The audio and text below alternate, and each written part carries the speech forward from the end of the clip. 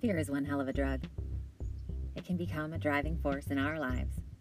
Unconscious for us, yes, but nonetheless powerful, causing us to do all kinds of dangerous and destructive things. The opposite of fear, of course, is love. Switching gears from one to another takes time and practice in the middle way of mindfulness. Like any expedition, the journey isn't short, it is not easy, and it is not without unexpected pitfalls and hurdles to overcome. But change is possible. In fact, it is what we are designed for: growth, adaptation, what we describe as muscle memory, or neuroplasticity in layman's terms, means our physical DNA actually changes with only the frequency of our thoughts. We literally are what we think. Isn't that incredible? There are thousands of pages of documented university, medical, and government lab research available to back this up. In fact, technology already exists in the field of artificial intelligence to improve the seamless connectivity between electronic prosthesis and the biorhythms, nerve energy, or thought impulses of the user. How's that for mind-blowing? And even though this is a field I'd studied for over 20 years of my life, it wasn't until I had a complete breakdown of all of my constructs that I was able to open my mind and my heart to truly begin to experience and understand myself, to finally make sense of the world around me and find a lasting seed of inner peace. And with that seed, I've replanted my garden. Mary, Mary, quite contrary, how does your garden grow? With silver bells and cockle shells and pretty maids all in a row. With seeds of mindfulness planted in faith and watered with prayers of love.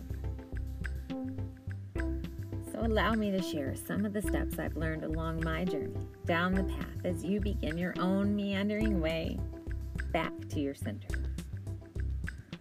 To separate the big you from the little one, the small self from the super soul, the ego from the energy, and begin to begin again. To understand that higher power can be an elevated consciousness, an enlightened state of being. Now, I'm not talking about some made-up pie-in-the-sky idea of spirit. This is concrete. This is tangible. This is real. I'm talking about you, not the small self, the big one, the capital S, the supreme self, the seat of your soul. Now, some of you are saying, okay, Mary, okay, I can feel my soul. Yeah, right. Well, first off, who are you talking to? Next, who was listening? And what if that gut feeling, something's horribly wrong, that sense of knowing, denied, heartbreak, or intuition? Are we not more than the thoughts in our head? Not more than mere flesh and bones? I don't know about you, but I've spent a lot of my life running long and hard from that part of me, the judge and the jury, the feelings, the watcher. But my darkness clung to me like a shadow. Everywhere I'd go, it'd go. There's no place to hide. Except one day I realized that shade only comes with the light. The only way out was through.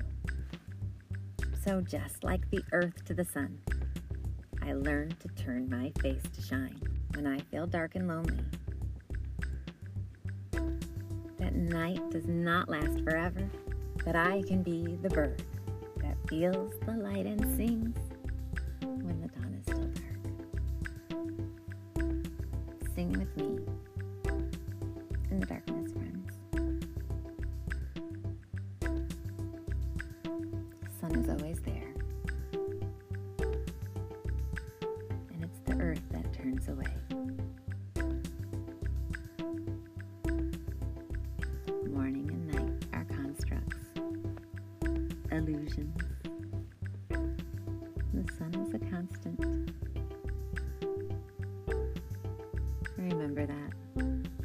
And if you forget, I'm here to remind you. Come back next week. I'm Mary Alice. You've been listening to Mitten Made Mindfulness. Thanks so much for being with me, friends. Come back next week. We'll see you next time.